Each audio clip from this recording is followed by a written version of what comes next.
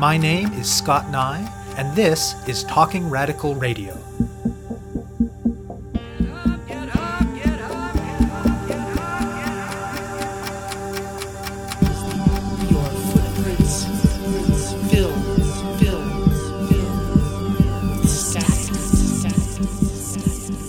Hello and welcome to Talking Radical Radio, where we bring you grassroots voices from across Canada. We give you the chance to hear many different people who are facing many different struggles, talk about what they're doing, how they're doing it, and why they're doing it, in the belief that such listening is a crucial step in strengthening all of our efforts to change the world. On this week's show, I'll be speaking with Tara Urquhart. One of the central themes in grassroots climate politics in recent years has been the push to recognize that addressing the climate crisis cannot be divorced from struggles for justice.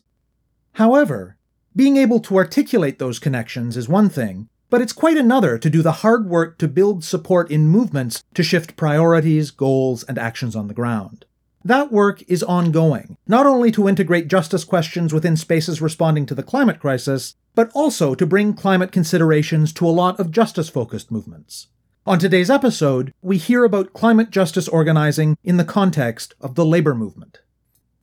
Tara Urquhart is a teacher in the Victoria School District in British Columbia on the unceded territories of the Lekwungen-speaking peoples.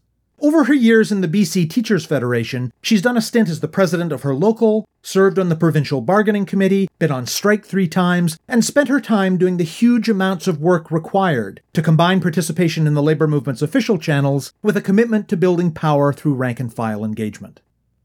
Then, in 2018, she read the latest report from the Intergovernmental Panel on Climate Change, or IPCC. That's the United Nations body responsible for assessing the scientific consensus around the climate crisis. She already had some awareness of climate change, of course, but this really brought home for her the severity of the crisis. She decided to make climate organizing, particularly climate organizing in the context of the labor movement, her priority from that point on. She and some other teachers in her local started working on these issues in a number of different ways. One important element, for instance, was supporting the youth climate strikes in 2018 and 2019, as well as doing their own organizing with teachers and with other unions to get them to support the strikes as well. They have also set out to build more general support for climate justice goals within the labor movement. To do this, they decided against putting too much energy into things like trying to win votes on resolutions at large labor conventions. In Urquhart's experience, environmental resolutions in such venues often fail or get watered down significantly. Instead, her group decided to join an international formation called Trade Unions for Energy Democracy, a global, multi-sector initiative focused on the interlocking goals of addressing the climate crisis, ensuring democratic control of energy, and enhancing the lives and rights of workers. Then, they sought out other British Columbia unions that were also members of that group and started networking. An important early step towards concerted cross-union climate justice action took place in April. They organized an event they called the Labour Climate Forum, which brought together more than 100 people concerned about the climate crisis from more than 15 different labour organizations in BC. In Urquhart's experience, there are challenges on both sides of bringing workers' concerns to the climate movement and climate concerns to the labour movement. But she does see things shifting. She says that in BC, the simultaneous impact last year of COVID and of a wave of climate crisis-related fires pushed more people in the labor movement to start taking climate change seriously. Moreover, she sees great potential in initiatives that integrate climate justice into workers' demands, not just in political settings, but at the bargaining table as well. In Canada, the Canadian Union of Postal Workers and their Delivering Community Power initiative is perhaps the best example. But she's even more excited by Climate Jobs New York, a coalition of unions, including building trades, that is advancing a set of sweeping demands, in both contexts, related to the climate crisis, racial justice, and economic inequality. Urquhart argues that mass labor action may be the only grassroots intervention with enough power to win against established fossil fuel interests. She agrees that, yes, getting that to happen is a, quote, big project, but she said that in struggles for social change, quote, there's often no shortcuts, so it's just a project we have to take on, end quote. I speak with Urquhart about the climate crisis, the labor movement, and the Labour Climate Forum. My name is Tara, and I'm a teacher I work in the Victoria School District, which is on the unceded territories of the Lekwungen-speaking peoples. I've been a labor activist and a social activist for most of my adult life. Somewhere around my mid-20s, I really started to notice that a lot of things were wrong with the world, and I guess almost accidentally ran into Marxist ideas. And the first time I was able to be active in a trade union, I decided that was a place that my energy should go. So my first real activity in the union movement was when I went back to school to do an education degree.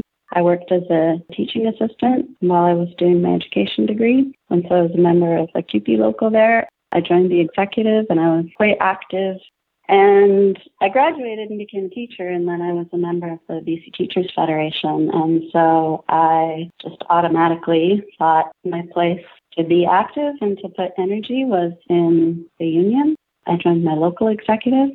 I actually became president of my local union 5 or 6 years after that, and was involved really in my local union in the leadership position for about 10 years, and also was involved in the provincial union.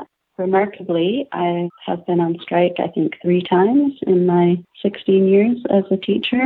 I was on the provincial bargaining team for one of those rounds of bargaining. I've always been very focused and a strong believer in mobilizing and leveraging power through engagement of the rank and file. So that's really been my political orientation. I took a little break and lived in Berlin for a year in 2017. And it was when I came back and was getting myself back into activity that I really started thinking about the climate crisis in a big way. I was very struck when the IPCC report came out talking about what we need to do to reach a non-catastrophic degree of warming for our planet. I have one daughter and obviously worry about what the state of the world will be like for them, but also for every other living person and being on the planet. So I kind of, at that point, shifted gears a bit and focused less on some of the trade union and other social justice issues that I'd spent a lot of time active around and really delved into the climate movement. Since then, I've just become more convinced that the climate justice movement in particular is something that's going to be really powerful in terms of building solidarity between the labor movement and other social justice movements, which I think is going to be key. And really only something on the level of mass labor action is going to have the power to upend the power of fossil fuel companies, which have dominated and set the trajectory for the last 200 years and led us to the place that we're in. So, yeah, big project. But also, I firmly believe that in many ways, there's often no shortcuts. So it's just a project we have to take on. The Labour Climate Forum arose from a group of unions who had joined an international organization called Trade Unions for Energy Democracy. This is an international grouping that focuses on bringing together unions that want to see a just transition and want to ensure that that's public. I had been to a few big labor meetings, like the BC Federation of Labor, for example, and watched as environmental-oriented motions often got defeated or watered down to the point of being ineffective, primarily because there were so many varied interests and there was a tendency, in my view, for large labor groupings to choose to do nothing or not to take a stand if there was even a small group who was opposed. So a group of teachers in my local decided that we needed to, instead of trying to ally ourselves with existing labor federations and do this work through that avenue, that a different approach might be to find those unions that were actually already on board and see what we could do collectively with them. So that was sort of the impetus behind joining Trade Unions for Energy Democracy. And once we had joined, the next step was to invite other unions in British Columbia that were a part of it to get together and talk about what we could do. So that was the origin of what became the Labour Climate Forum. in the course of those meetings, we decided a first step would be to organize an event and try and connect different activists in both our unions and in the broader labor movement to basically start a discussion about labor's role in the climate crisis. After you made that switch to focusing your organizing energies on the climate crisis, what kinds of things did you initially do? A lot of people within my local, I think, were engaged in the environmental movement and have been much longer than I was. So it wasn't hard to connect with people that had been thinking about these things. Probably the turning point for many folks was not just the report that was put out, but also the student strike movement. I got involved in those. My first instinct really was that the student protest movement was going to be really influential and had the potential to sort of springboard into worker action. And so I started talking to the other teachers around me. Because we're teachers, it was probably particularly impactful because these were students in your classes and the walkouts were happening from school. And so there was kind of a direct connection with your workplace, and teachers were automatically kind of confronted with it. It was very much a live discussion topic. So building from that, a group of us decided that we should be really supportive of what was going on, and we started to organize. And then within that, we were also looking at what can we do on a provincial level and what can we do more within the trade union movement. That fall day, there was quite a bit of effort to get unions to go out with students. We weren't as successful out here in the West, although in Quebec, I know there were a number of unions that did actually have votes and kind of join officially. Here we had lots of people bring their students and participate as individuals, but we didn't really get to the point where we saw whole groups collectively choosing in that same way. It was around that time and trying to say, well, what's the next step in terms of workers' role in the movement? I and others started thinking maybe a little more about what some of the barriers were going to be in terms of that. Much of the debate's been around whether people are prepared to do something that is illegal because you're not in an official strike capacity when you're doing that. So the group of teachers that I work with in the Victoria local, we actually established ourselves officially as a Climate Justice Committee within our local, and we've been taking motion at the provincial level, but then also trying to sort of navigate these questions about what's the best way or what's an effective way or what's a way that working people will feel empowered and confident to take action that's connected to them and the workplace. Talk more about the barriers to bringing the labor and climate movements together. It's kind of harder than I thought. There's a strange division sort of on both ends because of historical division, that kind of vulgar environmentalist thing. Environmentalists within the labor movement often feel a little bit isolated and that they have to kind of work on their own and that they can't necessarily win the whole union or the broader labor movement over to a position. That's something that's not, a bread and butter issue necessarily. So the climate crisis is a major health and safety issue. It kind of is bread and butter. And then it goes the other way, too, where a lot of people in the environmental movement, I find, or in the climate movement, they're workers, but they don't think of themselves as workers, or they don't think of their union necessarily as an avenue for social change. Recently, there's an effort in British Columbia to start a provincial environmental network. It was a big meeting, but 200 people came to this meeting with 175 organizations.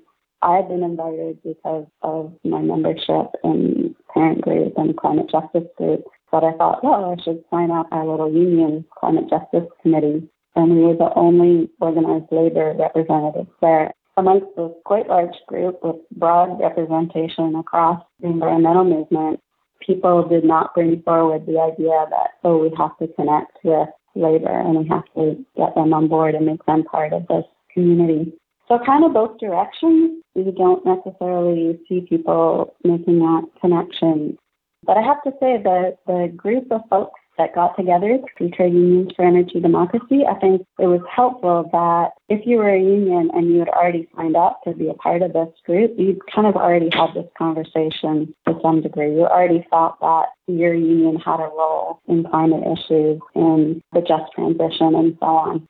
So that was helpful. The group of us who were the organizing committee, so to speak, for the forum were already coming from that place.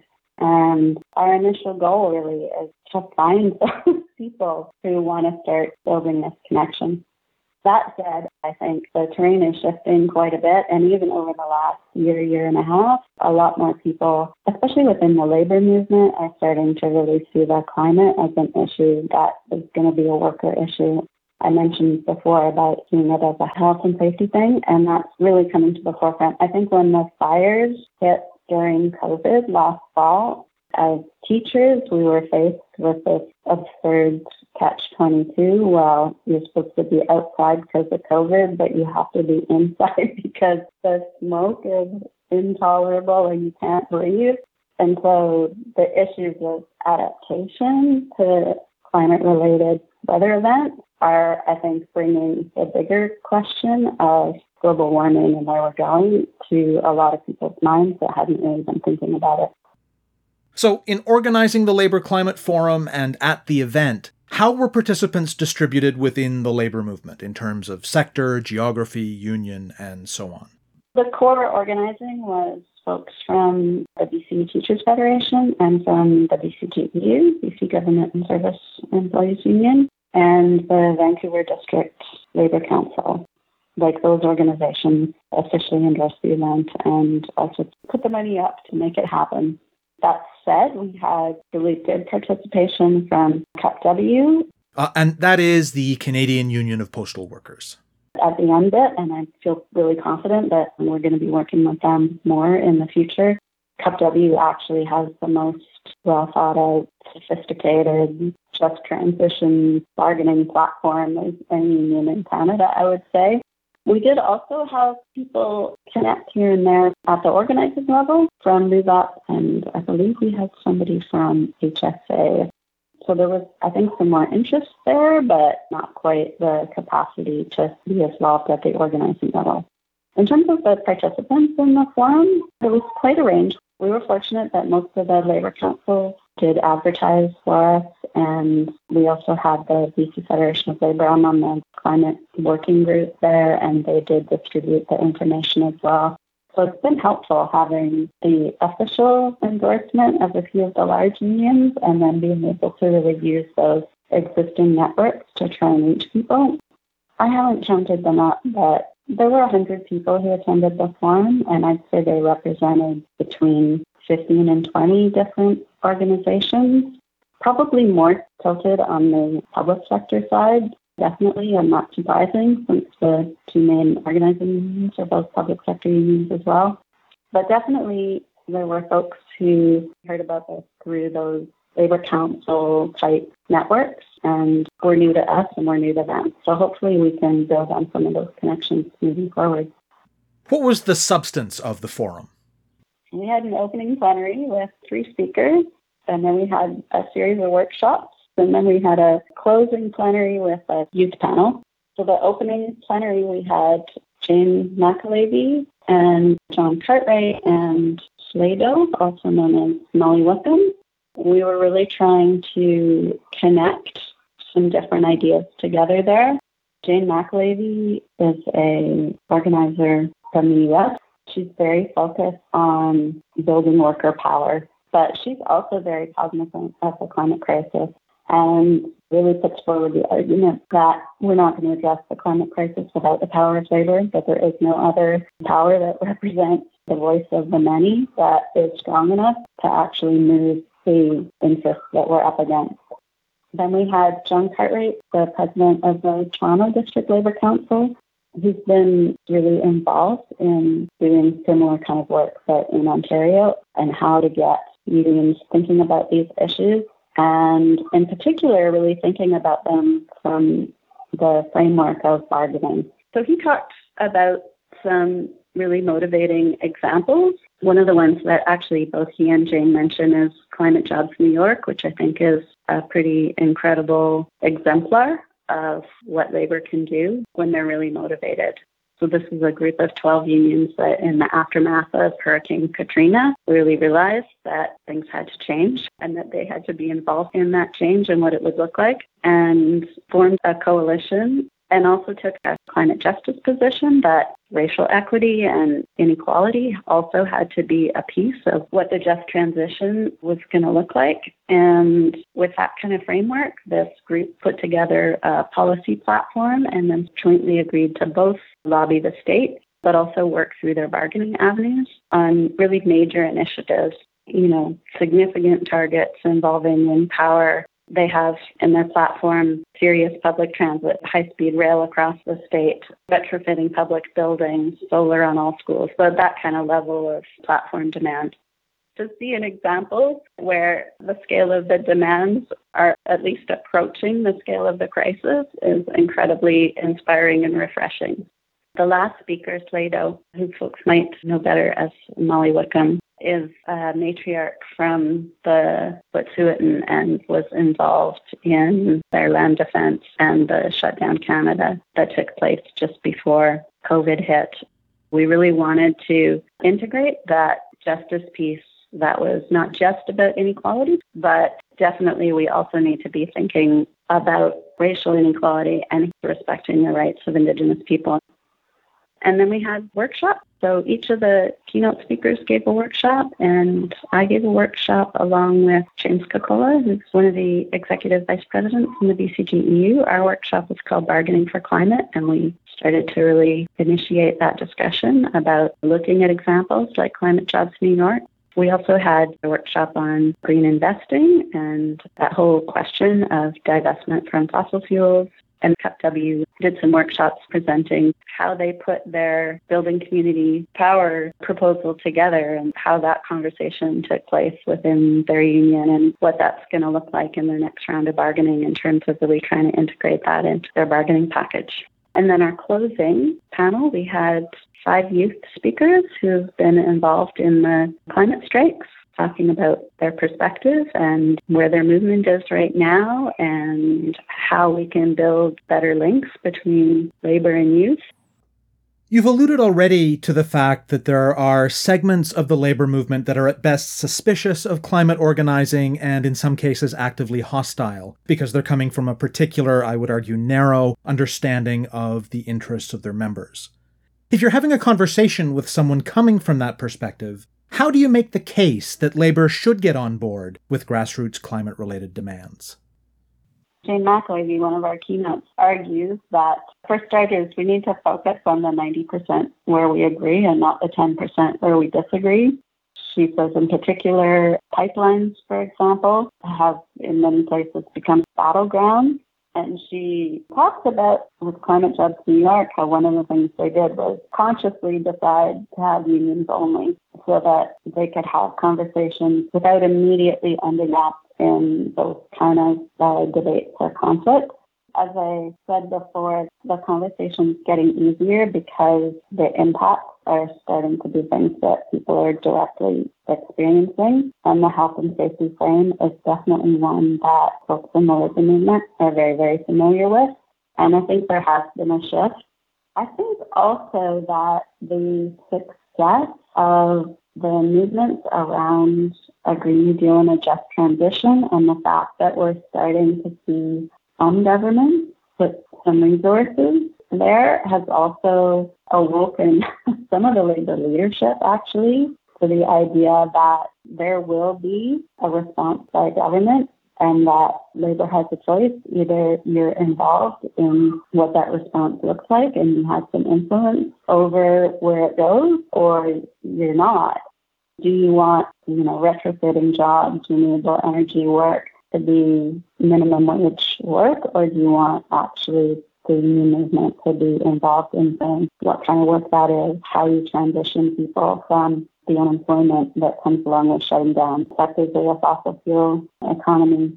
In the public sector, there's a whole argument about part of the transition has to be not just from fossil fuels to renewable, but actually where our resources spent in our economy, and shouldn't much of that be actually in work that's around quality of life, healthcare, education, childcare, elder care. On one level, the course of events is just meaning that the debate is necessarily going in a certain direction, because the crisis actually just can't be ignored, and it either decides to be part of a discussion about what that transition looks like or loses out in the end. And so that's motivating sections of the leadership maybe that weren't really on board, or that were afraid of creating those kind of divisions. In the climate jobs in New York, they did have fossil fuel workers as part of their coalition. They did have their building sites. So I think we will be in a place where there's going to be an acknowledgement that the transition piece is happening. What's happening next for the informal network of activists that organized the recent Labour Climate Forum? Definitely trying to engage the folks who attended and so to broaden the network. I think we all see it as important that we work within our own organizations on broadening the conversation about the climate crisis. You need to win over a majority within your own organization to be taking on these issues, but also there's so many opportunities for us to be working collaboratively with other unions. And it's the question that we're grappling with now is, are there ways that we can sort of integrate those two things or make them complementary to each other? In terms of what we actually want to put forward as some potential significant demands in the near future, I think there's some really obvious areas where it makes sense to be looking at doing that in a collective manner. Can we get to the place where our unions are seriously interested in creating a coalition that looks at developing a set of policies or platforms that look like a piece of the Green New Deal? I think that's where we'd like to get to. How we get there is always a path that has many twists and turns. You have been listening to my interview with Tara Urquhart. We've been talking about the labour movement, the climate crisis, and the recent Labour Climate Forum. To learn more, go to labourclimatenetwork.ca. To find out more about Talking Radical Radio, the guests, the theme music, and the ways that you can listen, go to talkingradical.ca and click on the link for the radio show. On the site, you can sign up for email updates or follow us on Facebook, Twitter, iTunes, SoundCloud, and other platforms. I'm Scott Nye, a writer and media producer based in Hamilton, Ontario, and the author of 2 books of Canadian history told through the stories of activists, published by Fernwood Publishing. Thank you very much for listening, and I hope you tune in again next week.